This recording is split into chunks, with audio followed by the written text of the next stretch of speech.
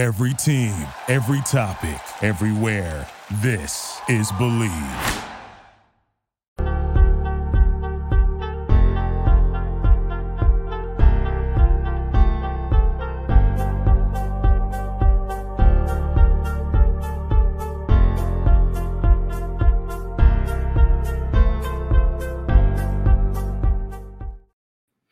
Hi, welcome to Believe in Clemson Football with LaVon Kirkland. I am Will Vandervort. Appreciate you guys joining us today. As if you notice, LaVon is not with me right now. LaVon is having some things he's got to take care of, and so he's not going to be able to make it today. But we're going to do our show, and we appreciate you guys joining us as we get you ready for this week with Clemson as they will host, Florida Atlantic, coming off the big win over Charleston Southern.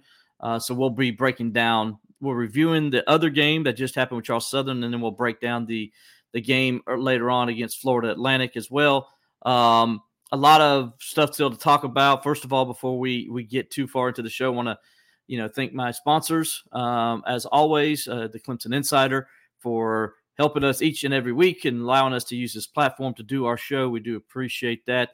You can get us on YouTube. Also, you can find us on Facebook. And on Twitter at Steeler Will and also at Clemson Insider. So we appreciate you guys joining us and all the different platforms you can find us. Also want to thank our sponsors at Tip It Back Sports. They've been with me for a couple years now, and so we appreciate Tim Cinco and his crew over there at Tip It Back Sports, and also the people at Believe in Clemson, and also with Bet Online. And we're going to kind of get into all that. As you know, as I said earlier, our show is sponsored by the Clemson Insider, the most complete coverage of Clemson athletics and recruiting. Also by Tip It Back Sports. That's the place to be in Greenville for all your college football and NFL action. As a matter of fact, Tip It Back Sports is located at 215 Pelham Road in Greenville, South Carolina. If it's college football you're looking for, Tip It Back Sports has all the biggest games from around the country on their many televisions, including Clemson, South Carolina, and all the games from the ACC and the SEC and big games around the country. On Sundays, if you're looking for some NFL action, Tip It Back Sports has all the Sunday games, and they are the home for your Pittsburgh Steelers. So if you're looking for a Steelers bar in the Greenville area to go to, try Tip It Back Sports at 215 Pelham Road in Greenville. You won't be disappointed. Tons of Steelers fans there, and it's a big family, trust me. Tip It Back Sports is located at the Commons at Pelham and is open 7 days a week. On Mondays, they have their Twisted Trivia Night as well as Monday Night Football. You can also go there for karaoke and live music on other nights, especially on Friday night where they have their live music with live bands from around the area. Every Saturday, as I mentioned, is, of course, college football all day. And then on Sundays are designated for the Pittsburgh Steelers and the NFL. So go see Tim Cinco and his team over at Tip It Back Sports Grill, located at the Commons at Pelham. Tip It Back Sports Grill is the place to be for all your college and NFL action this season. Also, we want to say and give a shout out to our good friends over at Bet Online. As you know, football is back, and Bet Online is your number one information source for all your sports wagering info and all the up-to-minute stats, news, scores, and matchup breakdowns. Also, get the latest odds, spreads, and totals from the NFL and college football at your fingertips with BetOnline's real-time updates and statistics, news, and odds. From week 1 all the way to the college football playoff and Super Bowl, BetOnline gives you access to the best football promotions and contests available anywhere. So head on over to the website today or use your mobile device to get in all the action. Remember to use our promo code BELIEVE, that's BLEAV, to receive your 50% welcome bonus on your first deposit. Again, that's BELIEVE, BLEAV, to receive your 50% welcome bonus on your first deposit. Bet Online, where the game starts. As I mentioned earlier, LaVon Kirkland will not be joining us today as he's dealing with some things he's got to get taken care of, and we totally understand it. So with that, I will bring in my associate over at the Clemson Insider, as you've seen his name up there, Cameron Burnett. He is the writer for the Clemson Insider, also does recruiting analyst as well. Cameron, thanks for joining us, man. How you doing, buddy? Yeah, I'm doing good. Thanks for having me. Obviously, I got big shoes to fill here. But yeah, I'm excited to be here and talk about Clemson football. How are you? I'm doing good, man. So you didn't play linebacker at the college level or in the NFL? No, I did not. I went to school at App State and I sat in the press box same way I do here at Clemson. So I will enjoy it up there. Very much so. Don't worry, my friend. I'm in the same shoes as you, as I did the exact same thing. So totally understand that. We appreciate you joining us and filling in today. As I mentioned, we're going to review the Clemson Charleston Southern game, a 66-17 Clemson victory. Also, we're going to talk about Florida Atlantic as they come to Tiger Town on Saturday night for an 8 p.m. kickoff as Clemson gets to host its first night game of the season. Later on, we're going to have thoughts on the first 2 weeks of the college football season. Kind of interested, even for the people out there, you can comment and leave us comments and stuff to kind of tell us what you think about the first 2 weeks of the college football season. It could be about Clemson. It could be about anybody else. It doesn't matter. Just want to get your thoughts on what you think the first 2 weeks have given us and what maybe it'll give us going forward. So we're going to kind of look into that. We'll have our Pick Six segment as we always do. Last week I had a good week, and it was great, Cameron, because I was one of the few people that took Texas straight up. I didn't say just they would cover. I took them straight up to beat Alabama, even though they had that -7 tag next to them. I thought the Longhorns could go in there and get a win, and they did. So we'll have that. And then, of course, like I said, if you could, we'll have extra points from the people watching and listening. If you want to ask me and Cameron a question about the Tigers, Cameron, as I told you, does recruiting, so he can give you some recruiting information as well. Absolutely. For your recruiting gurus out there. Cameron will be the guy to ask some recruiting questions to. So, Cameron, first of all, man, as we want to kind of welcome you, your first year to the show. Tell everybody out there a little bit about yourself. You mentioned earlier you went to App State. Give them a little bit of your background and where you come from and everything. Yeah, so I grew up in the Charlotte area, about 15 minutes away from UNCC, Charlotte, for people that know that school. Ended up going to Appalachian State. I studied electronic media, like broadcasting stuff.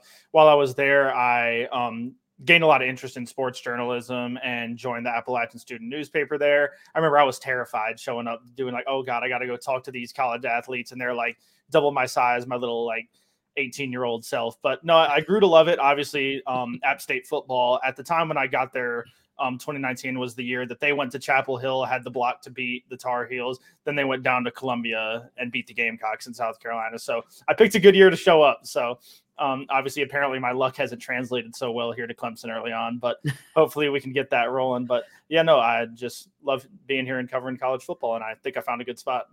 For the record, man, it's not you, buddy. You're not the reason why Clemson lost to Duke and are off to a 1-1 start. Has nothing to do with you. You can't line up and throw the ball, run the ball, or block or any of that. So I'm not going to put that on you. We can dream. We can dream, exactly. So welcome, man. We appreciate you having you, and good story as everybody knows. Just for those who just may join us, Levon is not in this week. He'll be back next week. He gives his he says he sorry he can't be here today, but things happen in life, as we all know, and he couldn't make it. So Cameron's filling in last minute. I mean, I called him up just a few hours ago, and he was able to jump in. So I appreciate you doing that, buddy. No problem. We're going to talk a lot of Clemson football because, hey, me and you both, that's what we do, and we cover the Tigers, and so we're going to talk a lot about the Tigers and what's transpired the first couple of weeks of the season. And we'll start off by looking at that Charleston Southern game. Kind of a weird game again, right? I mean, absolutely. They won 66-17, but at one point Clemson was trailing 14-7 with 2 minutes and 34 seconds to go in the first quarter. Now, Cameron, I'm going to ask you, your first home game in Death Valley, first time covering Clemson there. First thing I'm going to ask you is, what did you think about the Hill? First time you got to see it live and in person. What did you think? I thought it was really cool because obviously, you see the videos all over social media, like Dabo Sweeney and the team sprinting down the hill. Personally, I think I'd break something if I tried to do it. So I'd need a lot of practice to do it. No, I think it's awesome. Like, obviously, it's like it was on the bucket list of things. Like when I'm sitting there going to college and I want to pick where are the places that I want to go and visit. Honestly, I almost went to Clemson, which was part of something that made this so interesting to me. But obviously, it was just awesome seeing all the pregame festivities. And App State is fun, don't get me wrong, but it's different when you come to a place like Clemson. They do the big spiel with the band. They have all that stuff lined up. There's 80,000 fans in the building. And Death Valley is awesome, and I can't wait to be there. Obviously, we get 2 more back-to-back home games, so I'm going to enjoy every second while I can. Yeah, and you get a night game this week, so it should be a really – raucous crowd. I would imagine it's going to be packed. They're calling for it to be a sellout. And then, of course, it's going to be sold out with Florida State in a few weeks. Your thoughts on that being a noon kickoff? Now, disclaimer, we're the media, and first thing we're going to say is, I'm going to be honest with you, I love a noon kick. So I know Clemson fans out there hate it. Personally, though, for me, I like it because I'll get to see the Notre Dame-Ohio State game and watch it and get to enjoy it. So, Cameron, for you, though, what did you think about it being a noon kickoff? Well, I obviously try to put myself in the shoes of a fan, and it's like, how am I supposed to tailgate? What do I have to tailgate at 7 a.m.?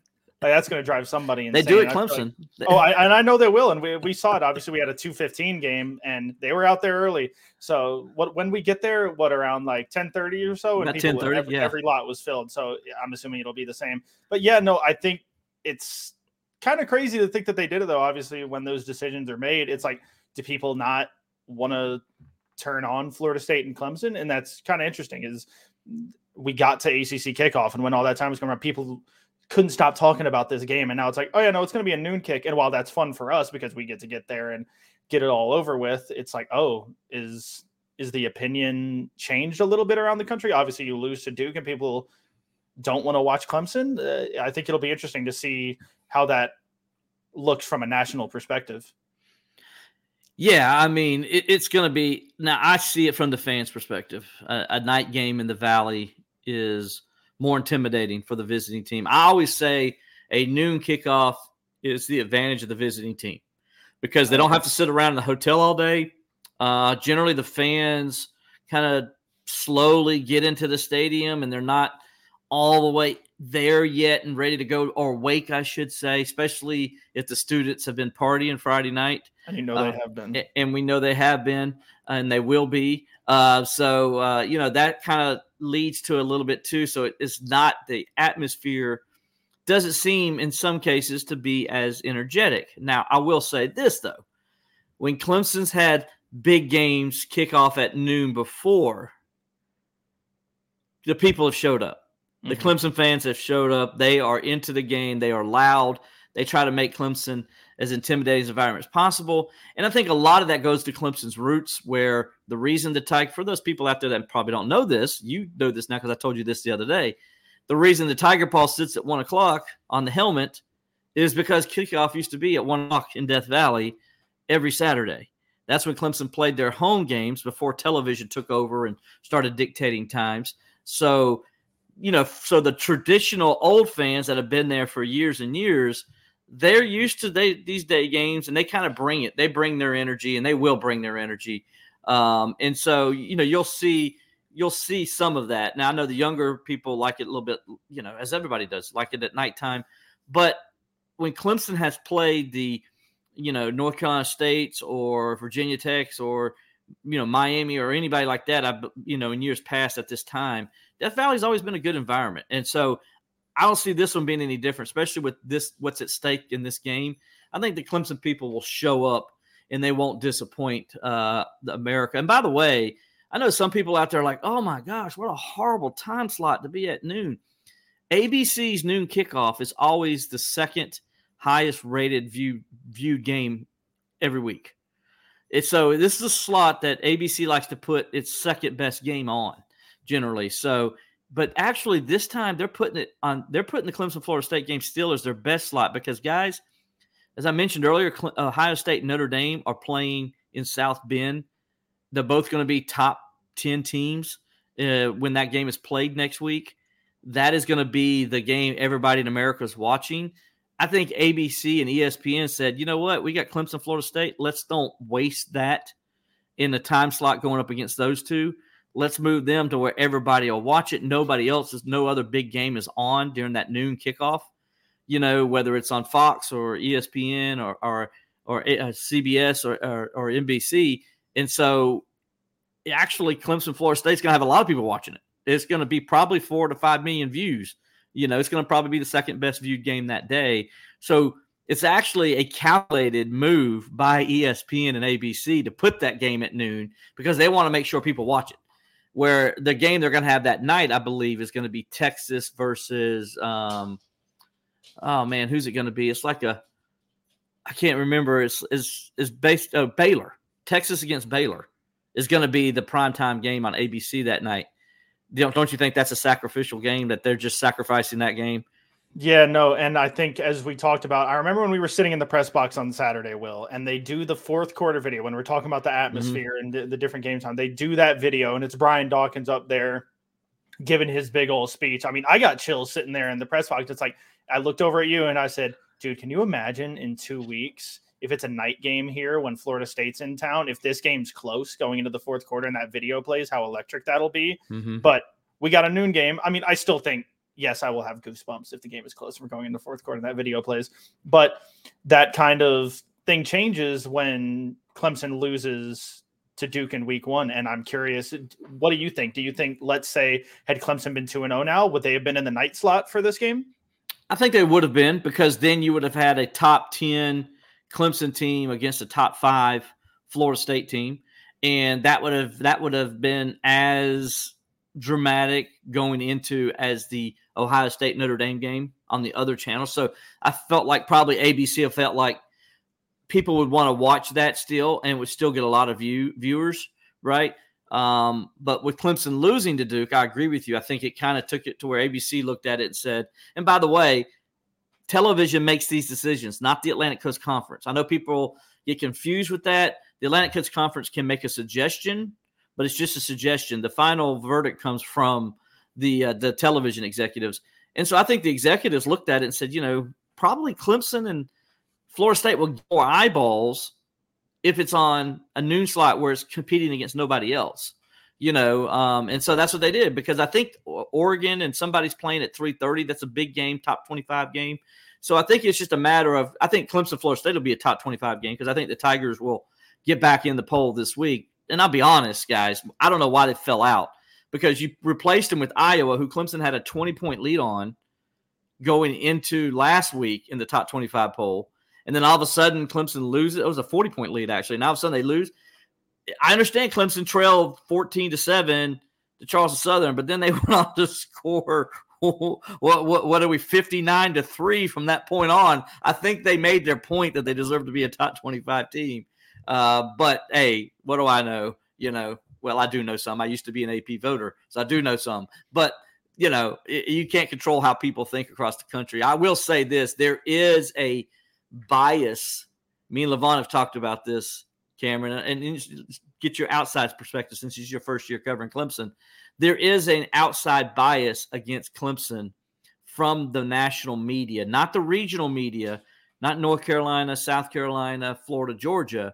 But when you get outside the South, and I think if you look at those polls, most of those polls that didn't have Clemson in it, they're coming from California, Oregon, all that. And it's always been that way. And I think some of it has to do with Dabo Swinney and his beliefs. I think they hold that against Clemson at times, because me and you both know how some of our colleagues in the media can be. They can get a little sensitive, if you will. Yeah, obviously that's the nature. And I think what you said, like all around the national media, I don't think it's just the national media that has that bias against it. Obviously, I'm from the North Carolina area, and like, unless you're a fan of Clemson, people just don't want to see them succeed. And I just think that's the nature of it. People want to see like a dynasty fall, and that's how things go in these sports. And obviously, as you said, I just want to go back when you were talking about the 3:30 game. It will be Oregon against Colorado, so obviously that would make sense that slot lines up. That's not a bad slot of 3 games to set up, obviously, with Florida State and Clemson, and then following up with that. That's about as good as you could ask for that week. But yeah, no, I think people just don't want to give Clemson credit where it's due. Obviously, you don't have a strong first week, but yeah, like, we were annoyed during the first quarter of the game against Charleston Southern, but that second half Clemson team, I thought, was what we all wanted to see. Obviously, maybe 5 quarters earlier, but we got it when we got it, and hopefully it's something they can build on. And isn't that supposed to be what the poll's about? They built on something. You saw something. You're like, okay, well, we put them barely in the top 25, and then they produced in the second half and looked like the team everybody expected them to be. But no, we're going to drop them instead because they made a couple of mistakes in the first quarter, and that's it. Yeah. To me, when I was a voter, I would take the whole body of work of a game into account. So if a team started off slow and then they finished strong, I would give them the benefit of the doubt there, or vice versa. If they started off strong and finished slow, I was always, I took my time to pay attention, not just look at box scores or what happened in one moment when everybody on Twitter is like, oh my gosh, Clemson's losing to Charleston Southern, and then not really follow up again to see what actually happened. And I guarantee you that's what happened. I guarantee you some voters probably the next day, and I know this is horrible to say, but I know how some voters are, because you get caught up in your work and you're doing your other stuff and you forget about what was going on. So the last memory you had was Clemson was trailing Charleston Southern, and you ended up kicking Clemson out because you either thought, well, they probably won, but it probably was like 35-17 or something. And I bet you they didn't see the score till the next day after they already turned in their poll, and they're like, whoops, probably shouldn't have did that. 66-17, you kind of got to give them their credit when that happens. So I think that was some of it as well. Some of them don't take. I was very, and you see my poll I put on I still do it today. I've done top 25 polls since I was like 8 years old. Okay. That's when I first did them, and I started, and I've done them ever since pretty much my entire life. Used to drive my ex-wife crazy because she's like, why are you doing that? Nobody's seeing that but you. I'm like, yeah, but I like it. I just like doing it. And then I became a voter, so it kind of worked out pretty good. But I've always taken it serious. And so I will stay up all night and watch even Pac-12 after dark. I would watch the last football game when I was a voter, because I wanted to make sure I was giving as much into it as I could about every team that's in the rankings that I have in my ranking. And I would change my ranking every week. So who was number one the week before wasn't necessarily would be number one the next week. I always played it to what was happening during that week. I took it serious, but I've learned that not everybody takes it as serious as I do. And unfortunately, things like that. I mean, I've seen polls where people have forgot to put the teams in. Like they had Texas, like one year, I remember seeing Texas was 15 in some guy's poll. Texas won by a lot of points. The next week, he didn't have Texas ranked. I'm like, okay, you know why he didn't have Texas ranked? Because he forgot to put Texas in his poll. I'm like, how do you mess that up? But people do, and things like that happen. And I'm not saying that's what happened with Clemson in this instance, but I'm just saying probably people saw that 14-7 score, and that's the last they saw of the Clemson score, because once Clemson started dominating, people stopped talking about it. And then they were like, oh, okay, Clemson must have barely won or whatever. We'll knock them out. They don't deserve to be in the rankings. So that's probably what happened if I had to guess. Yeah, well, the thing about it is if you looked any further than just the score, you'd understand that it was still a dominant Clemson performance. It's tied 14-14 after the first quarter, if I'm not mistaken. But do you know what the yards were? It was like 198-6. Yeah. It is a 192-yard gap. And the only reason Charleston Southern had any points was the Clemson offense made just brutal mistakes. But as we said, if they can clean that up, they can be the team we want them to be. And what did they do for the next 2.5 quarters once they got things rolling? They did just that. So I just think it's unfair to look at Clemson that way. I think the yards gap got even larger by halftime, but it's just, if you turn on the tape, you don't even have to turn on the tape. Look at the box score and you can understand that it was not a game that needed to force Clemson out of the top 25 whatsoever. No, it did not. I agree 100%. Speaking of the game, I'm glad you kind of brought it to the front there. Speaking of the game, Clemson 66-17, as the score shows right there. 600 and some odd yards, I think 79 total yards. Held them to 76 total yards, I believe. The first downs were ridiculous. 4 first downs. Four first downs for Charleston Southern. I mean, it's the way you're supposed to treat a FCS team. Clemson, by the way, now is 38-0 all time against FCS teams. Yes. So remember, we've seen teams like Michigan lose to your App State when they were FCS. We've seen South Carolina lose several times to Furman and Wofford and all those, and Citadel. You've seen North Carolina lose to Furman. NC State, you've seen lose to some of the FCS teams. I could go on a laundry list of teams that have done that. And yet here's Clemson, and FCS started in 1978, and Clemson is 38-0. That's impressive, because you got to have your team up every time to play and to say, okay, hey guys, we're playing, somebody from the FCS. That's hard for a team to get themselves up and get ready to play. especially like Clemson this year coming off a loss to Duke, they're probably feeling pretty bad. I'll be honest with you, and then you had to get yourself up. You weren't playing Florida State that week. You weren't playing NC State or something. You had to get yourself up for Charleston Southern. And luckily it was the first home game. I'm sure that helped, but still kudos to Clemson and their players and coaches to make sure the team was ready and they went out there and did what they were supposed to, and that's dominate a weaker team. And I thought it was, other than the 2 Klubnik turnovers, it was everything that I said I wanted to see from them. Yeah, I definitely agree. And as you said, responding like that, obviously you have a little bit of a shaky start. And as we said, we saw dejected Clemson team after that Duke game. Like we saw really Will Shipley walking out of the locker room. Like he just looked confused and frustrated. It's like he can't go out there and fix what had already happened. And I think that kind of personifies what we saw coming into this week. And then I can't imagine when the game was close at halftime against Charleston Southern, what Dabo Sweeney said in that locker room, let alone if he said anything. He might have just looked at him and walked out, and that said the message on its own. I don't think that happened, but yeah, but you can imagine all it took was a look, and they would understand what it meant, and they go out there and dominate in the second half. But yeah, and it's something to build on. That's what we've said a lot, and this team just needed to, no different from a basketball player that sees a free throw go in and then can start making jump shots. That's what this team needed, and I think they can carry that into this week. And yeah, it's hard to look at a team like Charleston Southern and wake up for it, because everybody's talking about, oh, well, when Florida State comes to town in 2 weeks. And yes, players and coaches can say they don't hear the noise, but it's hard to avoid when you look at that schedule. You see those games that are coming up. That's a hard thing to not ever have in the back of your mind. And I think Clemson did a good job of suppressing those thoughts and focusing on the game that's in front of them. Yeah, I did. And let's start off with this. When we review this game, we look at the 2 turnovers.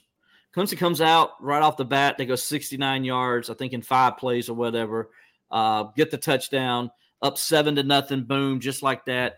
Everything's going good. The Valley's rocking. They're playing Tiger Rag. Everybody's happy. Defense comes out, boom, gets a 3 and out. Offense gets the ball back, starts driving, and then the wheels fall off.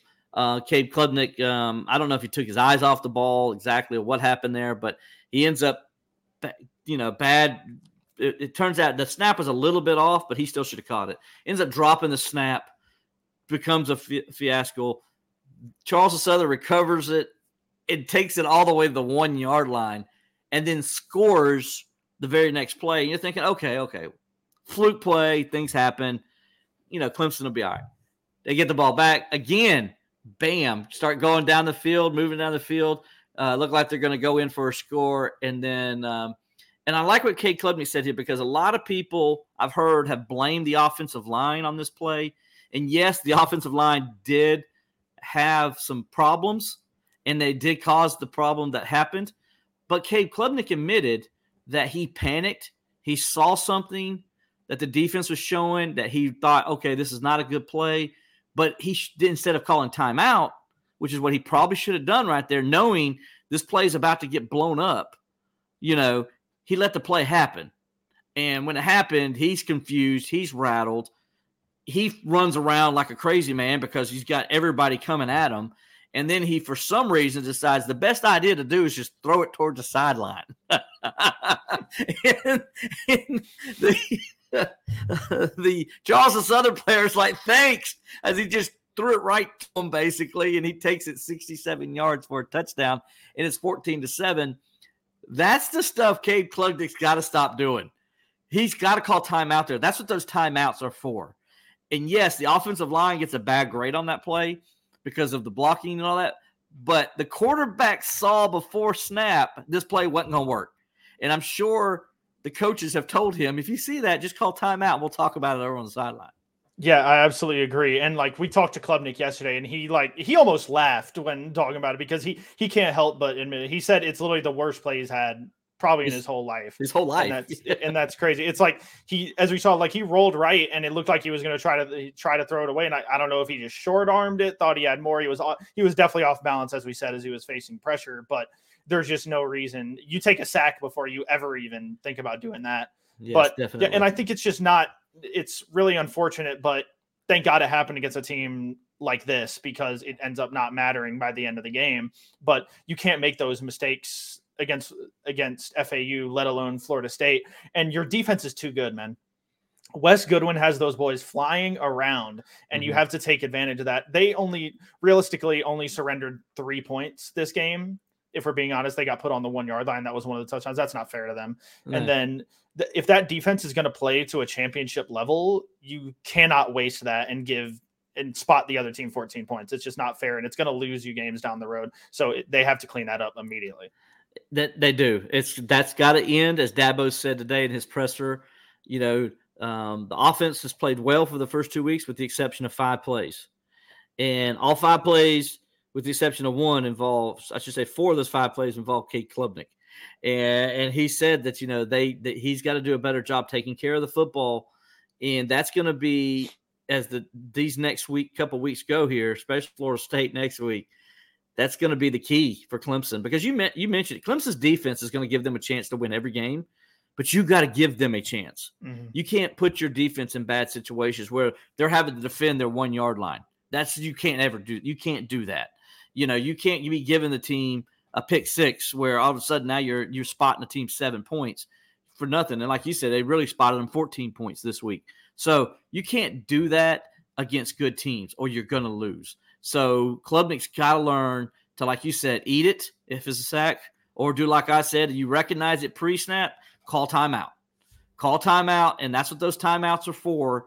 Yeah, fans may boo, and they'll be mad. You wasted the timeout. But the fan doesn't know what you know. And if you're keeping the play from blowing up like that, I think they'll be happy if that play doesn't happen. So those are things there. But let's take a look at the good now. That was the bad. That was the ugly. Now let's take a look at the good. The good was Cade finished 28 of 37 for 315 yards and 4 touchdowns after that. He got rolling after that. So, first of all, I'm going to start my good there. What did you think of Cade Klubnik and the way he bounced back after having those 2 bad plays? Well, I think your headline this week is like the perfect word for it, is that moxie. I think it's that stubbornness almost to a degree to go out there and respond and put out that performance. And I think my favorite thing about it, obviously Cade played great ball in the second half, but what we got to see was Garrett Riley's tempo with him, and they were able to march down the field and react. Tempo doesn't work when you're running the ball for 2 yards, as we saw like when they played Duke, when you're not getting things rolling. But we were able to finally see it where when it starts happening, it's a snowball effect, and the offense starts rolling. They march down the field. Josh Sapp gets a perfect counter on a wide open touchdown. Not bad for your first career catch, by the way, is a 25-yard score. Not at all. Yeah, I think it's really good. But I think one thing, I know we said you were going to get away from the bad. This isn't bad by any means. It's just one little suggestion. And you talked about it when we were talking to Robert last week with the Clemson Insider Thursday Report. Why isn't Will Shipley getting the ball more, especially in the red zone? No disrespect to anyone else in that running back room, but when you're getting down to where it's close, Will Shipley should be your guy down there to get it done and make sure you score. And it's not like the NFL and I have fantasy football and I want to get that guy on the field because he's going to win me this week. No, he's the guy who's going to score the touchdown. So get him on the field when it matters. Yeah, he's led the Tigers the last 2 years in touchdowns, and so it's 25. 25 touchdowns. Thank you very much with the stat there. I'm with you. Give him the ball. That's your guy, and I think he needs to get the ball 25 times a game. If you can. Now, I know last week he didn't need it 25 times. I still would like to see him get it more than 9. But I understand where they were going. They're trying to save him and, keep him, because now they better feed him 25 times against Florida State. I'm going to tell you that because I think they can run the ball against Florida State. I think Florida State's linebackers are vulnerable. And so I think you can do some things with Will Shipley. We'll get into that next week. But, I'm with you. I think, when you get down there to the goal line, you got to feed the guy, and he's the guy you need to feed. And I'm all about Phil Maffa, and I think he's a good story. And, he's a good running back himself. And we saw that with the 2 touchdowns, but I think you got to get your guy rolling, and Will Shipley's your guy. And right now he's just got 1 touchdown. That's off a reception.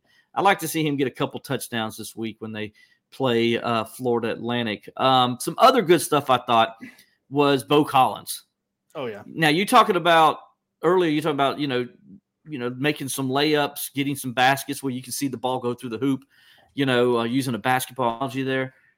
Bo Collins getting to do the things he did, even with the 99-yard touchdown that was called back because he stepped out of bounds.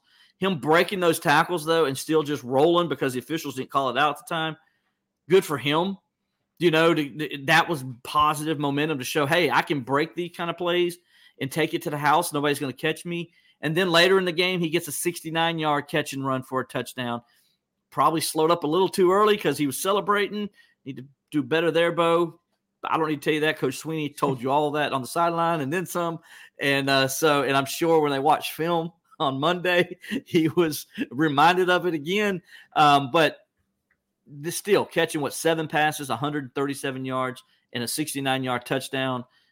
That's good for Clemson to see that, hey, we can make big plays in the passing game. Am Absolutely. I right? And I think a lot of it comes down to the recognition in the schemes. We were talking about it in the press box. You saw they're giving Bo Collins 15 yards. I don't know if you're going to say your teams in the future are going to do that, but this team doesn't have, and it's just the nature of the personnel they have. They don't have a true jump ball guy.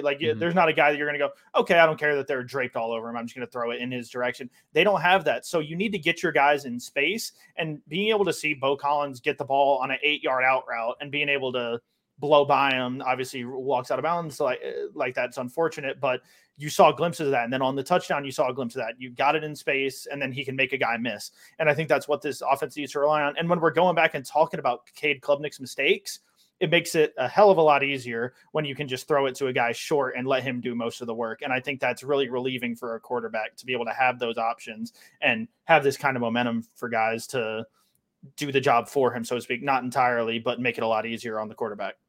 Absolutely. And so that's going to be big for Clemson going into this week and next week to have that momentum, that confidence that they can make plays in the passing game. By the way, the running game would have run over 300 yards too, but they had that fumble, as we mentioned, that goes against the rushing stats. So I know people looked at it and said, well, they only rushed for 274. They actually ran for over 300, but that goes against the rushing stats, even though Klubnik dropped the snap. In this, was it the pistol or shotgun he was in? I can't remember. I believe it was in the pistol, which okay. I can go on a ramble for that, but I'll save that for a later. I'll save that for a later day. So, one last thing I thought was good for Clemson the other day against Charleston Southern was the defense. As you mentioned, you knew I was adamant last week. I'm tired of hearing about this Clemson defense being great, and they're talking up this and that they're the greatest defense in the country and this and that. And I said, I'm tired of hearing that. I want them to start showing it. I wanted them to show some energy. I wanted them to just go out and dominate somebody the way they're supposed to. And as you mentioned, the final score should have been 66-3 in favor of Clemson because the defense only allowed one drive the whole game, and they dominated from start to finish. And it was a good performance, held them to, 76 yards, I said. And then they, like you said, only 4 first downs. They dominated third down. They were getting off the field on 3 and outs, it seemed like every time. Had some sacks, had a couple forced fumbles. They did things you wanted to do on defense. Had the interception they returned for a touchdown. That was the only true turnover of the game. But they were flying around the football. They're playing team defense, and there's a lot of energy. I thought that was a good sign, too, for the defense after a game against Duke when I think they kind of quit in that fourth quarter against the Blue Devils. I definitely agree. And it's like playing through those 4 quarters is really important. And it didn't matter who was on the field for Clemson this week. There was that edge they played with, which, as we said, was missed the week before. So it was important to see them go out there and play with some stubbornness and show who they can be. And what's fun is obviously coming into this year, everybody knew how good the veterans returning on this team were. You got the Tyler Davises of the world, the Rooks, the Xavier Thomases. You've got Trotter and Carter as your linebackers. Your entire secondary is upperclassmen. But man, can we talk about those freshmen up front? We find that Clemson fans finally got to see them. Finally got to see them in person. And Peter Woods he's mean. Like he takes a ball carrier and throws him to the ground. And today it was really funny. Will Shipley got asked about it. And you know how confident and competitive of a guy he is. He had to laugh when admitting that he's been on the receiving end of that a couple times in fall camp, getting tossed out by Peter Woods. And I don't think he wants to see it going against him, but he loves seeing it on the other side. And TJ Parker, I don't know how you don't give that guy starting reps. And I think he's going to. It's tough because, I mean, Justin Maskell played a good game Saturday, but TJ Parker was your guy out there. And he had 3 tackles for loss. And I think he needs to be your starter across from Xavier Thomas, or at least find ways to get all those guys on the field. Because I think Wes Goodwin can do that. He's got the mind to work around what he can on the field, but you've got an embarrassment of riches on the defensive line. Use it. Oh, absolutely. And speaking of Peter Woods, I love the story he told today where he was asked about when he was in the 8th grade, he came out there and kind of plowed through a guy at practice. And then Peter says to the reporter, he says, well, did coach tell you the whole story there? And he says, no, what do you mean? Because he was in 8th grade, he got moved up to varsity. Well, the day he got moved up was they were going through walkthroughs. He didn't know that. He was playing – he thought they were playing live tackle football. And so he just plows through a pulling guard, grabs the running back, and does the patented throw that he grabs him and just throws him to the ground. And his coach looked up and says, what the blankety blank are you doing? Get over here. He says, so my first day of practice, first play of practice, he gets ripped by the head coach. He says, but so that's a great story to show you what kind of energy he has and enthusiasm he has for the game, and a great first story when you're playing big time, big boy football, right? I just thought that was one of my favorite stories of the day. And no, it's great to see him out there. We saw Khalil Barnes, getting his first start and doing well. And, let's see. First of all, he's not a freshman, but Jaden Lucas, wow. Oh my goodness. Talking about somebody laying the wood. If you ain't seen my story yet, go on the Clemson Insider and look at my story about Jalen Wood laying the wood for the Clemson defense. He loves it. He did this in practice too. That same thing you said that yesterday. Yeah, same thing you saw the other day. He laid it during a scrimmage, the first scrimmage Clemson had this year. So, there's a lot of guys to be excited about on that defensive side of the football. And I think it's just the beginning. I think this defense has that potential that they've been talking about. I just want them to continue to show it. And we're going to get into it. And I think that's a perfect way to flow into what we're going to talk about next. And that is preview Florida Atlantic at Clemson, 8 p.m. start on the ACC Network. First night game in the Valley. Need to ask you, buddy, you looking forward to a night game in the Valley and what it's going to be like? Oh, absolutely. As you know, me being a mountain guy, it gets a little bit too hot around those news games in that wide open press box. I start sweating a little bit too much. Not because of what's going on the field, just it's too hot. So hopefully it stays that way. It's not the field product. But yeah, no, I'm excited for it. I think the atmosphere of a night game, you can't beat it in college football. I'm excited to go out there. Obviously, you get the lights turned on literally this time. So and like we saw it in a road game at Duke, even though the result wasn't what you wanted, you even got to see the Clemson fans in abundance on a road game. I can't imagine what 80,000 in Death Valley for a night game is going to be like, but I am counting down the days and hours until we get there that night. Yeah, it's going to be fun. I always look forward to that first night game in the Valley. I had the fortunate pleasure of being at the very first night game in Clemson in Death Valley. And that's when they hosted Florida State back in 1992. I was a student over at Anderson, came over, got some tickets from my friend, and was sitting on the hill. And I still remember Charlie Ward's eyes. If people out there, if you guys remember it out there, maybe on the Facebook crowd and the YouTube crowd, if you remember, Charlie Ward's eyes were like this when he came out during TV timeout. I kid you not. He was just looking around like – and this is a guy who played at Ohio State. He played against Michigan, but this is the first time he started as a quarterback in a big-time environment. And after the game, they asked him about, was he kind of in awe of it? He said he'd never seen that much orange in his entire life, as it was in the Clemson people. And he said it was the loudest stadium he ever played in. And it was just – and remember, I just said he just played at Ohio State and all that. And he said Death Valley was the loudest he played in. And so that was a great game. It was fun. I remember it like it was yesterday. And Clemson unfortunately lost that game in the last minute. Charlie Ward did what Charlie Ward thinks he does. Up until Deshaun Watson, Charlie Ward was the best quarterback I ever see play in Death Valley in person. And then, of course, Deshaun Watson came along, and, he's pretty good also. So that was a great game to remember. And that's what I always think about is that first game. every time that first night game comes to Death Valley to start a season.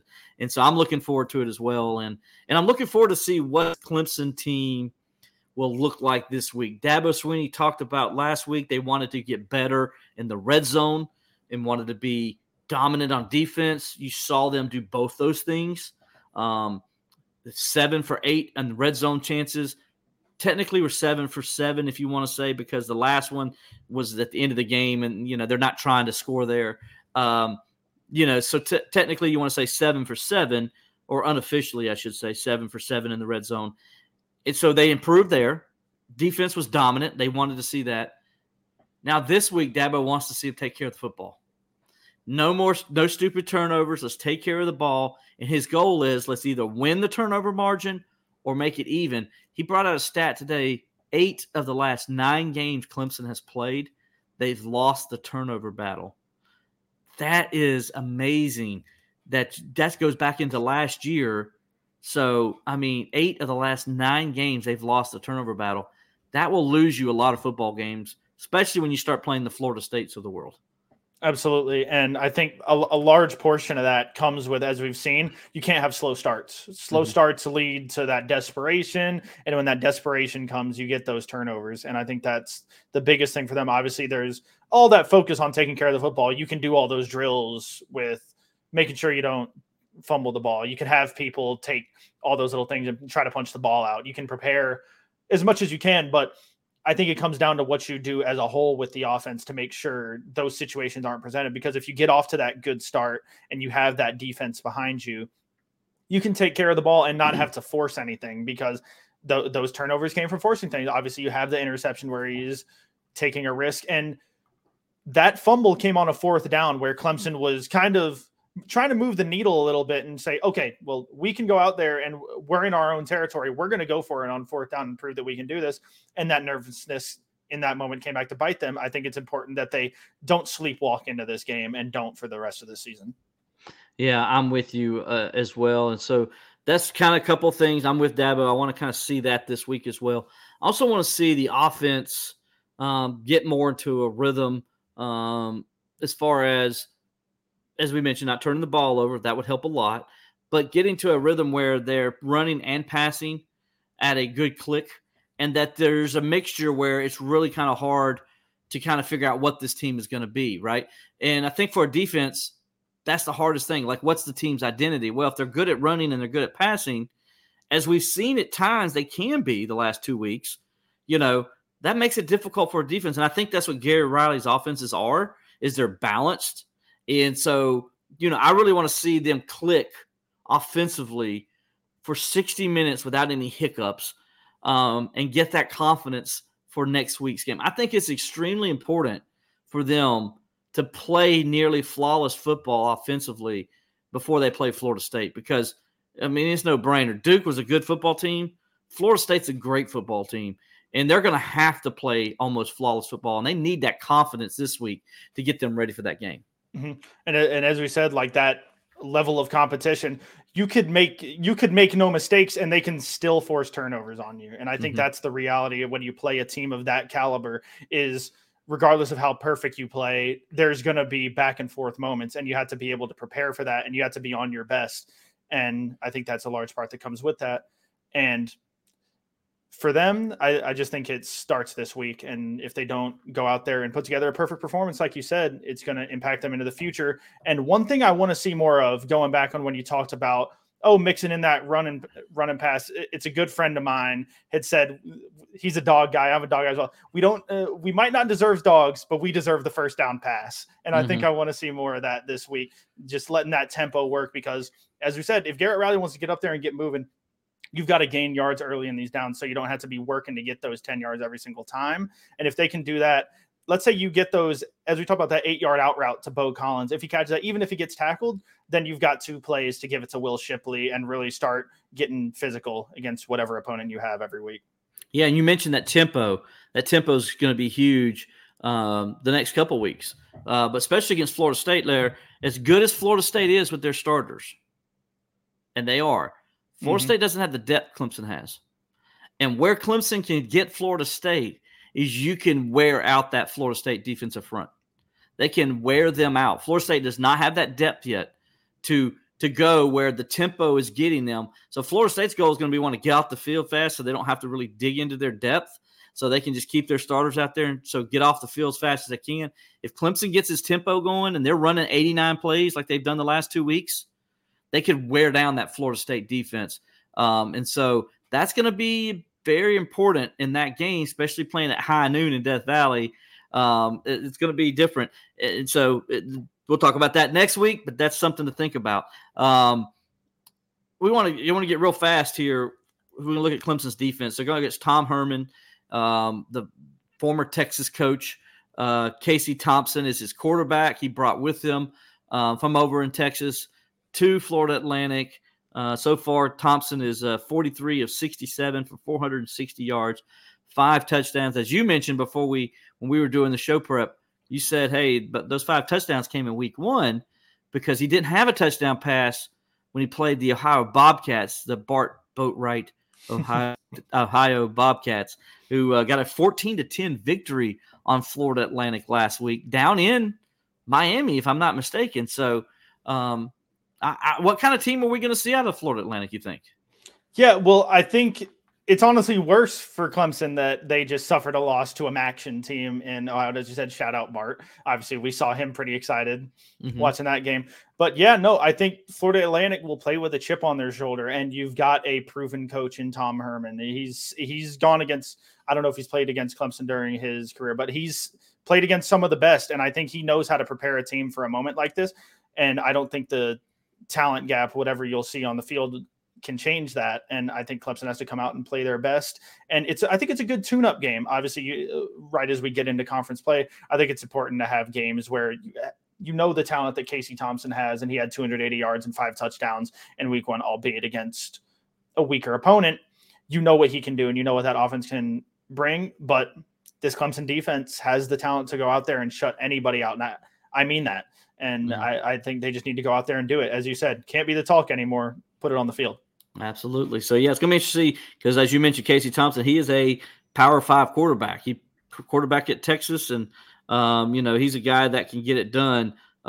If he gets in a rhythm, he could cause some trouble to Clemson. Now, I do like Clemson's secondary, but this will be a good test for him. I thought Clemson – and, look, I want to go ahead – some people are misnomers from the Duke game. I've heard the national media talk about Clemson. They didn't get any sacks against Duke, which they didn't. But then they were talking about Clemson didn't get any pressure on Duke. And I'm like, no. Clemson got tons of pressure on him. 9 of his incompletions were throwaways, which means you're getting pressure to the quarterback if he's throwing the ball away. That is a negative play. That's considered a negative play and a win for the defense. So today Clemson can't get pressure on the quarterback, or the secondary hasn't been tested yet. I thought the secondary is tested pretty good against Duke. Thought they did well and handled themselves well. I thought Clemson did pressure the quarterback in that game. Just Duke was getting that ball out fast, and then when he didn't, he's a smart quarterback. Leonard Riley is, and Riley Leonard is, He's a smart quarterback, and he knew how to throw the ball away so he can go to the next play, which is what you're supposed to do. You hope Cade Klubnik learns a thing or two from him about what you're supposed to do when you're pressured. But Clemson's defense, I thought, for 3 quarters in that game played very well. We've talked about that, me and you have before. And they just kind of rolled over in the fourth quarter. Unfortunately, that was sad to see, but it is what it is in that game. But this is going to be an interesting little matchup, and we'll get a little test of what Clemson can do against a pretty good quarterback, because the guy they see the week after that is going to be a Heisman Trophy candidate quarterback who's right now on fire in Jordan Travis. So this is a good primer, as you said. Now I want to kind of shift gears a little bit, and we've talked about Clemson, and Clemson can be a little bit in this conversation, but I really kind of want to talk about what we've seen the first 2 weeks of college football. We've had the fortunate pleasure to get to watch a lot of it, because Clemson played on Monday night, and then they played that 2:00 game, so we got a lot of night games. Cameron, just your thoughts the first 2 weeks of college football. Yeah, I think it's been really fun, and obviously I know we're going to jump into it, so I'm going to skip the pleasantries and jump right in. The talk of the town is Colorado, and rightfully so. Obviously, I'm a Cowboys guy, so I will be a little bit biased in favor of Deion Sanders and what he's doing over there. But I think it's really awesome to see a program like that was it 1 win last year, if I'm not mistaken? 1-11, that's correct. Yeah, and then they turn around and have something like that. And I think that's great for the world of college football. And like relating over to like college basketball, so to say, like the critics of college sports especially is they say there's no parity. It's like, oh, you go to the NFL, different people win every week, every year. But when you go to college football, oh, you've got your Alabamas, your Clemsons, your Ohio States, and they just keep winning and nobody else competes. And I think that's what we've gotten to see. Obviously, we're only 2 weeks in, but we've seen a lot of teams come out there and put on strong performances and prove that it's not just the high horses that dominate anymore. Yeah. Colorado, without a doubt, I think is probably the number one topic. We watched that TCU game. What a game that was. I mean, probably it's going to be one of the best games of the whole season. It was the first game of the season, and then, what they did last week, Nebraska, I thought was a very good statement win to just go say, okay, we can show you that we don't have to play a ranked opponent to be up and to play. We're going to go play a Nebraska team that has a name recognition in Nebraska. Now, they haven't been Nebraska that we know Nebraska to be traditionally in college football, but still, it still is Nebraska. And they've embarrassed Nebraska last week. They really did. So you give Coach Prime and his team and staff the credit there for getting a good win, not having a hangover, if you will. And now it'll be interesting if the hangover carries over to this week against Colorado State. We'll talk about that a little bit in our Pick 6. Another team, though, that I don't think is getting talked about enough is Notre Dame. I've watched Notre Dame now for 3 weeks, and every week they impress me more and more. And, they got a quarterback in Sam Hartman who reminds me of Joe Montana. I hate to say it, but that's who he reminds me of, the way he plays. I know that hurt you. That does hurt. And, and then that offensive line is just massive. Clemson saw it first and foremost last year. They just, pushed Clemson around like a bunch of rag dolls, which nobody ever does to Clemson. They made that defensive line that Clemson has look like it was a bunch of Barbie dolls.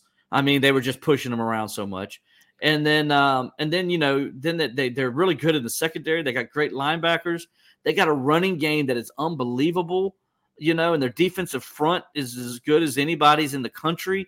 They are the most complete team that I've seen to this point, and nobody's talking about them. But I think Notre Dame and what Marcus Freeman has up there, I think they got a chance to be really, really special. And we're talking about Clemson, Florida State. Clemson, Notre Dame in about 4 or 5 weeks is going to be pretty darn good too. And obviously, let's say if Clemson can get things rolling, let's say, obviously, hypothetically, they're able to win a game in Death Valley against Florida State. That game goes from a 9 to a 9 or a 10 to a 500. The stakes of that game and what that'll mean. And yeah, I mean, I just don't get how, we talk about who's going to be Heisman candidates, like your Jordan Travis's. Obviously, we talk about Colorado with Shadur Sanders and Travis Hunter. Why is Sam Hartman not drawing any of that kind of attention? Because we saw it at Wake Forest, and he was throwing to guys like A.T. Perry and Michael Mayer, and we're very thankful that we don't have to watch that anymore. But it's not like that's changed at Notre Dame, and he's got a supporting cast there that is unreal. And I think I don't know how you're going to be able to stop them because of the kind of talent this Hartman has. And it goes beyond just talking about the college football level. When you're talking about guys going to the NFL next season, everybody's like, oh, you're Caleb Williams. Where's the Sam Hartman talk? And where's that Notre Dame talk? Because that's a team up there that people just kind of go, oh, well, every year Notre Dame gets all this hype and then they don't deliver. I don't think that's the case when you're talking about Sam Hartman and Marcus Freeman up there in South Bend. Yeah, they're a very good football team, and they're going to beat a lot of people. I think when they beat Ohio State next week, and they will, because they're going to get physical with Ohio State, and they will beat them. I'm telling you that right now. And I think when that happens, that's when everybody's going to open their eyes and say, oh, maybe we're not paying attention to the team we're supposed to be paying attention to. And then one other team that's just nobody knows anything about, and it's crazy because, they've won 19 straight games, and they're 2-time defending national champions, but that'll be the number 1 ranked team in the country. We hear nothing about. Now, granted, the first couple of weeks, they didn't really play anybody, so nobody really wanted to talk about them. This week, they play the Gamecocks, so they still don't play anybody. But, I know I said it, but I watched that first game from North Carolina, and South Carolina struggled against Furman. They were down 14-7 late in the second quarter against Furman that had to tie it up. So, I'm not, it's not like Clemson where Clemson was just messed around with 2 turnovers that made Charleston Southern look good. I mean, it was like South Carolina was in danger there in that second quarter for a little while because Furman was doing some things to them. As Furman did to Clemson last year here. Furman's a good little football team, by the way, in case people didn't know. But South Carolina gave up 9 sacks against North Carolina. They played Georgia this week. And we're going to talk about that later. But I want to go say Georgia, nobody's talking about Georgia. And I don't know if is there anybody in the SEC that can beat them? Well, it's like the last 2 years, it's literally been like Georgia and Kirby Smart is the Thanos of college football. They are inevitable. So no matter if you want to talk about them or not, when we get to December and they're undefeated and they're number 1 in the country, and we're like, oh, well, here we go again. And as we talked about it, that feels like the path that they're on, and seeing Alabama lose kind of plays into that as well. Is like, oh, well, you think Nick Saban and Alabama can go and beat them? They just lost to Texas. So it's like, can you trust them to go handle business against them? I don't think you can. And I just don't see a team in the SEC that can go to Georgia and take them down. I just don't see a situation where that's possible with the talent at every single position. I could start naming names, but I'd run out of time. No, you're exactly right. You would. And we don't have enough time to do it because we're getting close here. And, and I also got to mention, because you just mentioned Texas beating Alabama. Let's give credit there. I mean, the Longhorns, finally, they look legit. We've been waiting, right? See, we're still all kind of like iffy with Southern Cal, right? We're still iffy with Miami. Because, we hear it every year. The U is back. But we're like, oh, are they really? Is Texas A&M really that good? We don't know. Jimbo's, And then we look at Southern Cal. I'm like, yeah, but your defense still sucks. You gave up 400-something yards to San Jose State. Come on. How good are you? But I think we got our answer with Texas because they went into Birmingham where you don't win. Tuscaloosa, where you don't win. And they beat the crap out of Alabama. First time Nick Saban in his career during the regular season, lost a home game by 2 scores. Yeah, that's insane just to think about. And people are starting to wonder, like, when was the last time that people started to doubt Alabama? I think we've reached that point right now. Regardless of if they don't win exactly. Even if they don't win a national title, and they might lose in the college football playoff, as we've seen recently, you don't doubt them. But I think Kirby Smart officially has a dynasty. There's no reason to be dancing around it any longer. And I think it's interesting to see the landscape of college football right now, where people are talking about conference realignment and all that stuff. And it seems like Georgia's just holding their trophies above everybody else and doesn't really care about anything going on. And that's the way it seems. You're right about that. So yeah, there's a little bit of the landscape of college football. Now we're going to go to our 6th segment.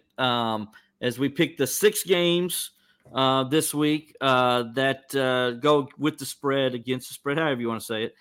So we'll start off real fast. LSU at Mississippi State. And by the way, we didn't mention it, and another thing college football is SEC's down this year. Yeah. The ACC has, a 3-1 advantage in the 4 meetings they've met. The only one that ACC lost was a game that really wasn't – everybody knew Tennessee was going to win it. Virginia was a 3-score underdog. We knew Tennessee was going to win that game. So the ones that were head-to-head, up in the air, the ACC won all 3 of them. And so speaking of that, LSU at Mississippi State. LSU is Mississippi State, is getting 9.5 points here. What do you think about the Bayou Bengals going to Mississippi State and the Cowbells there? Well, I'll tell you what, I think if LSU was undefeated right now, I would probably say that Mississippi State can kind of take some of that edge and be able to take them down. But I think LSU right now is forced to play with a chip on their shoulder. I remember when we were watching that Florida State LSU game, we were amazed by what we saw almost to a degree on the field, and hearing Brian Kelly's remarks after the game, I'm not the team that we thought we were. I was like, oh, you didn't even dance around it. Just called it what it was. So I think LSU has to play pissed off, and I think they're going to cover, and I think they get things rolling. I don't know. And as we said, I don't think they can win the SEC, but I think they can handle business this week. I think LSU is going to win the game because I think they got the better team overall, better players, but they're going to Starkville. Mississippi State, that's a tough place to play. It's loud. The Cowbells spells are annoying. I've seen good teams go in there and lose. So I'm going to go ahead. I'm going to go again. I'm going to go Mississippi State minus the 9.5. I think they'll cover. LSU will win the game, but I think Mississippi State's going to cover that 9.5. So give me the Bulldogs minus the 9.5. We got South Carolina Gamecocks at Georgia Bulldogs. This is a game every Clemson fan just would like to see the stadium open up and swallow both. Let's just be honest, call it what it is. Clemson hates both these schools. But somebody's got to win. And if I had to bet, Clemson fans are not pulling for the Gamecocks. So they're going to suck it up and pull for the Bulldogs like they did North Carolina a few weeks ago. Georgia is getting, South Carolina is getting 27.5 points in this game. It's in Athens. What do you think is going to happen here? I mean, I think it's going to be ugly, but I feel like that's what a lot of teams say, regardless of who you are when you go to Athens in the last few years. That's kind of what you get. But, I mean, I feel like they could score a touchdown. Is that an evil thing to say? I feel like they could get something going. I don't know. 27.5 is a lot of Will. Well, Georgia only gives up a touchdown a game. So I know. So, but no, I mean, okay, fine. I'll admit it. I do think Georgia covers this one. I think it's bold, but as we've said, where people don't talk about Georgia all the time, and guess what they keep on doing? Running people through the dirt. So that's what they're going to do this week. I know some people are concerned because this is the first real game Georgia's played this year. And South Carolina has been battle-tested against North Carolina. But did you watch the North Carolina game? Because North Carolina's defensive front is not Georgia's. And nobody's is. First of all, Shane Beamer, I think, is a good coach. I think Shane Beamer does as good a job as anybody of getting his team better from week to week. We see that both seasons he's been the head coach and what he's done. And I'm sure they're going to be better in week 3 than they were in week 1. But still, if this was week 10, I would like South Carolina's chances a whole lot better than week 3. Going to Athens against that defense, your offensive line has major issues. Your defensive front looks like there's a hole in the dam that they just can't stop the run against a good power team. North Carolina ran all over them. People forget that. I mean, North Carolina just physically dominated the lines of scrimmage in that game. And that was North Carolina, who's not known for dominating lines of scrimmage. Okay. South Carolina, I'm sorry. You're not there yet. You may get better as the season goes on, but you're not there yet. I think Spencer Rattler, let's hope and pray that he can survive this game because he's going to be running for his life. I like Georgia. Give me the 27.5 points, minus 27.5 for the Bulldogs. I think they're going to definitely cover on this one. Yeah, and I think or talk about plus the 27.5. Yeah, no, minus the 27.5. Yeah. Talking about saying he's going to survive. I think it's going to look eerily similar to the way Daniel Jones looked Sunday night when he was taking on my Cowboys. So that's my comparison right there for what it's going to look like when Spencer Rattler's dealing with him. I was waiting for you to slide that Dallas Cowboys score. I mean, do you see how he's got it framed, folks? He's hiding my Steeler Will's over here hiding my Cowboys shirt. I get it. Hey, we're not going to talk about what happened in the NFL just yet. Anyway, save that for a win. Our next game is a rare matchup, and I was kind of surprised to see this on the docket. But a 3:30 kickoff on ESPN, the Big Ten's Minnesota Golden Gophers, 2-0, coming to Chapel Hill to face number 20 North Carolina. 3:30 kickoff. The Tar Heels are a 7.5-point favorite. What do you think about this one? This is Big Ten versus ACC. ACC's got a chance to make some noise here.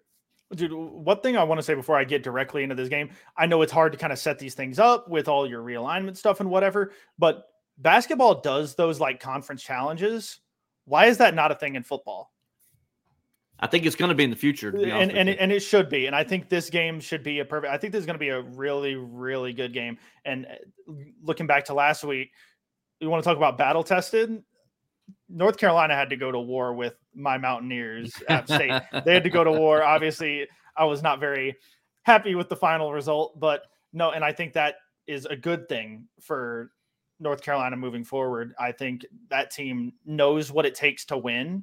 albeit they play in a conference where they're not really known for being the dominant one. They know how to win, and they can compete for an ACC title. And I think they get that started, but I don't think they cover. I do think Minnesota keeps this close. I think it's probably is it 7.5 if I'm correct? 7.5. Yeah. I'll tell you what, I actually do think that they get robbed of the cover and it's a 7-point game.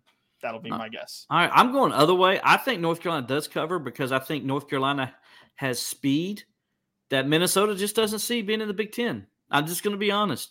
That's something when a team from the Big Ten comes south to play, and they play a team who's ranked in the top 20 that's got a pro-style quarterback in Drake May. It's got wide receivers. Even though their best receiver's not on the field, North Carolina's still pretty darn productive at wide receiver. Minnesota's going to be physical. There's no doubt. They're going to bring that running game in. They're going to try to do some things. But North Carolina can run the football too. And they got speed everywhere. And I just think speed kills. And I think the Tar Heels win this game maybe by 10 points or so. I think it'll be a tight game, but they get a late backdoor cover to get that plus 7.5. So I'm going to go with the Tar Heels on the plus 7.5. All right, next we got on the docket, and I can't believe this one. This one is when we saw this one, I said, yeah, we're gonna definitely call this one out.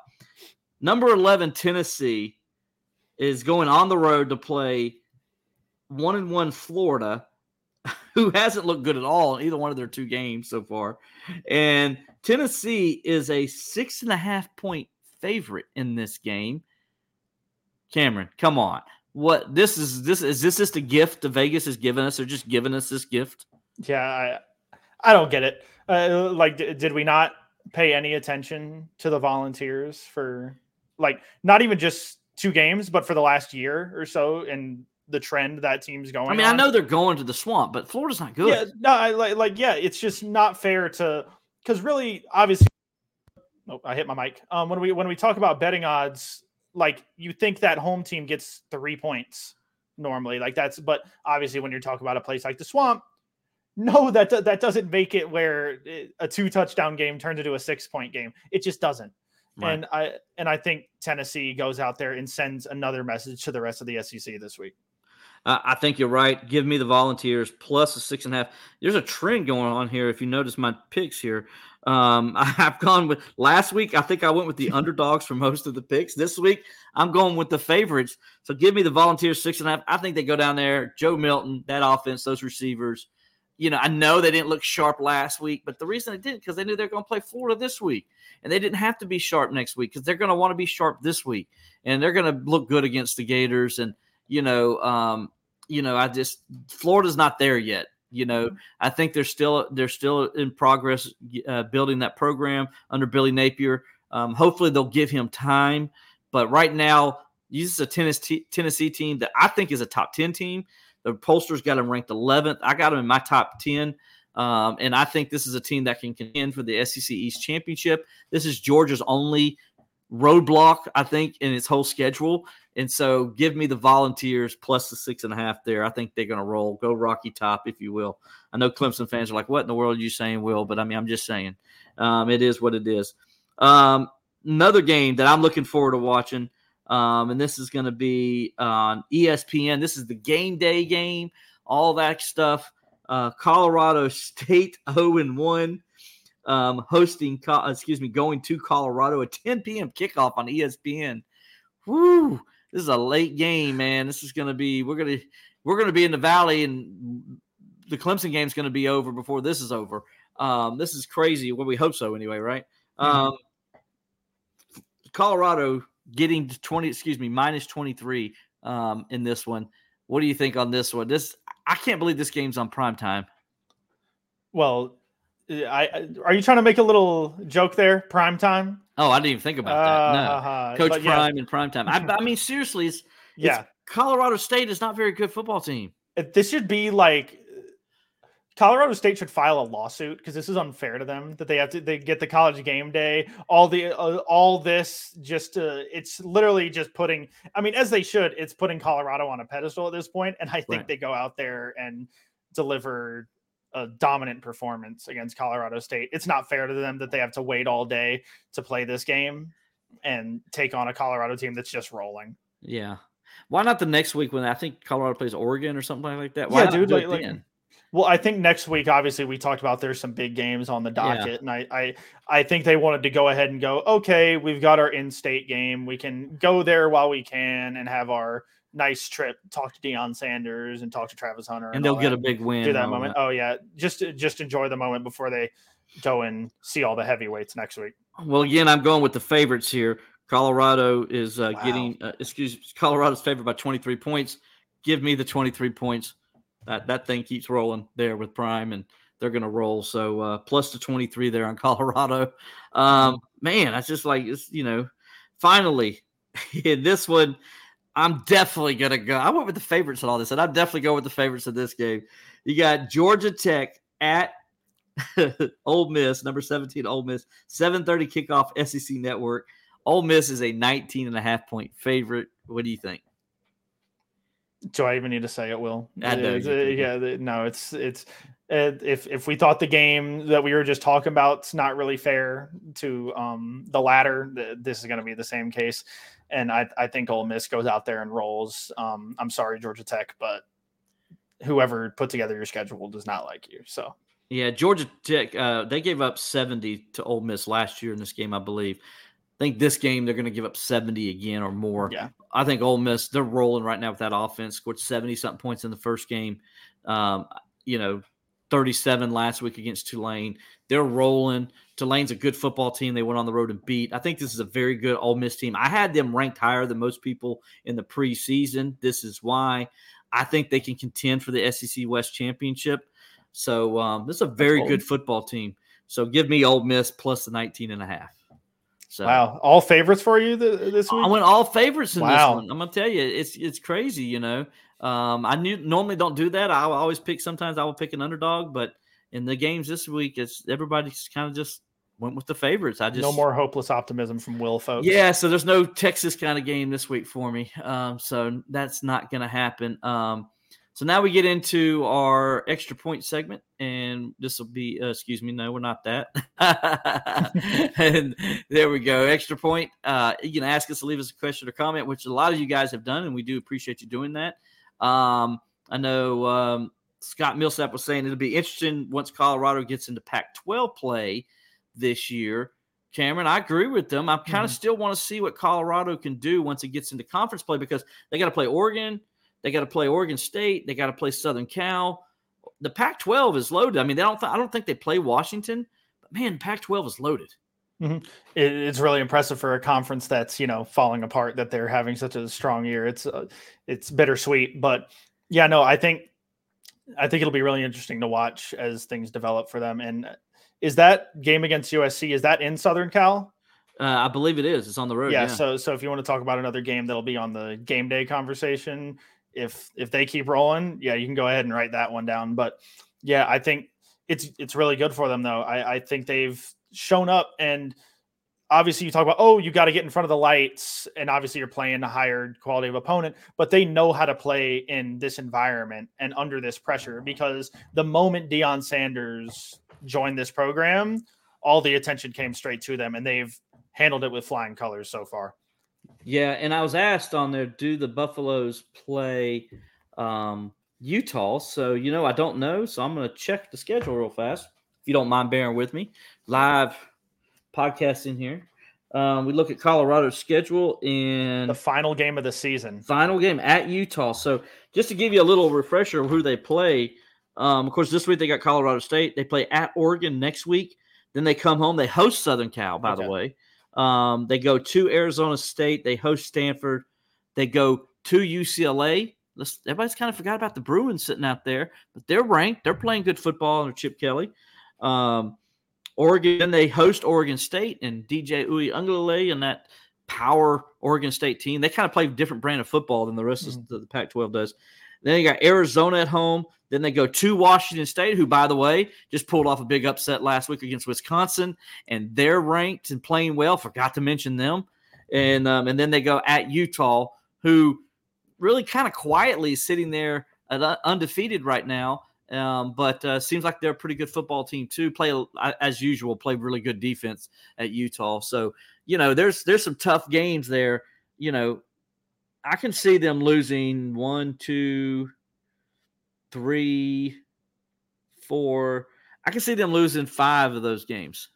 And I think that's really interesting. And I think that just sets up perfectly. I can't say enough that it's like genuinely hilarious with the way the Pac-12 is going and the fact that this season's can be as electric as it can be. But I think all those games are going to be ones that people circle to watch every single week. And I think it'll be really interesting to see how Colorado handles these opportunities. And as you said, like ending your season with Utah is I'm genuinely going to say this. I think that's a tougher challenge than Southern Cal when you take them on as a whole, when you get to that end of the season. And Utah, as we've seen in that winning pedigree, I think that defense and what they present, obviously Pac-12 is not known for all their defense, but Utah can go out there and play defense. And I think that that's what they can do against Colorado. And it'll be interesting to see when those teams are reaching their peaks at the end of the year, what kind of challenge the Utes will present. Now we got somebody on YouTube asked us about Clemson's 2 running back sets. They believe that is Clemson's maybe best chance against Florida State next week. I know Clemson's got Florida Atlantic this week, but hey, we're reporters. We can look ahead if we want to. I like that idea. I do think the 2-back set could be something Clemson can use to their advantage. What do you think? I definitely agree. And as we said, we want to get Will Shipley on the field in those big moments, and I think it's very difficult to try to balance these 2 running backs. Obviously, we can critique and say all these little things, but it's a lot harder when you're putting together these game plans and all these little details. But getting both of those guys opportunities with the football and opportunities to make linebackers especially react to that grouping, I think is really difficult for opponents. And I think it makes it a lot easier on Cade Klubnik knowing he has those 2 guys next to him, whether it be for blocking schemes or to go out there and catch a pass. And I think that's another thing. What was so odd is we've finally seen Will Shipley have his first receiving touchdown this year. Can you believe that? He had 25 touchdowns in his first 2 years, but this is the first year he gets a receiving one. But yeah. I think that speaks to what we've seen under Garrett Riley's offense. He wants to see more versatility out of these guys, and that starts with the running back position. It does. Talking about the offense and the versatility of this offense, we got one person to ask us on YouTube again. And of course, that first game, we saw some drops. We didn't see as many in the second game, but they wanted to know if the wide receiver should get some pine tar. And that's pretty funny. But, in all fairness, 2 things. Have you ever touched those wide receivers' gloves? It feels like there's pine tar on them already. I mean, those things are sticky. That's why you see these guys doing these one-hand grabs. That's why when you see Joey Galloway on college football wrap-up show, whatever they call it, he's always saying, well, do it without the glove, and I'll be more impressed, right? So, and I'm with Joey Galloway on that. It's more impressive without the glove than with the glove, because with the glove, it's pretty sticky. It's easier for them to make those kinds of – not that it's still not impressive, not that it's still not hard, but, these things. But going back to my original point, I don't remember any drops this week. There's one. Bo Collins. There was one early. And that was it, right? The rest of the time, there was no more drops. I thought they did pretty good overall as wide receiver. Dropped 4 in the first game, went to 1 in the last game. So if they can kind of keep that at a minimum, I think it gives Clemson a better chance as well. Yeah, no, I definitely agree with that. Yeah, so that's about it, guys. We appreciate you joining us on Believe in Clemson Football. Like I mentioned, Levon wasn't here this week, so Cameron filled in. Cameron, I appreciate you filling in for us, buddy, and helping us out. Cameron, you can read his stuff at the Clemson Insider, as he always does a good job, not only doing regular stuff with the beat and everything, but also doing the recruiting too. And so, man, we appreciate you filling in for Levon, who again, sorry that he had to miss, but, he had to get some things taken care of, and he just wasn't going to be able to make it in time, and I totally understand that. So, Cameron, we appreciate you, buddy.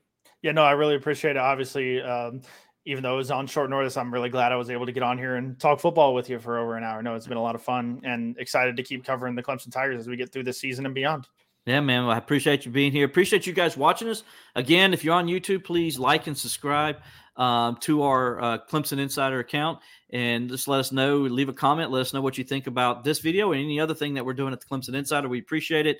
On Facebook, you can do the same thing. We appreciate you guys there as well. You can find us on also on Twitter at Clemson Insider, and at my account at Steeler Wheel. So for Cameron Burnett, I'm Will Vandervort. We'll talk to you next time on Believe in Clemson Football with Levon Kirkland.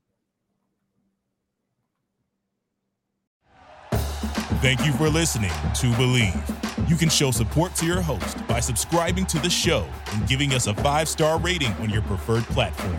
Check us out at Believe.com and search for BLEAV on YouTube.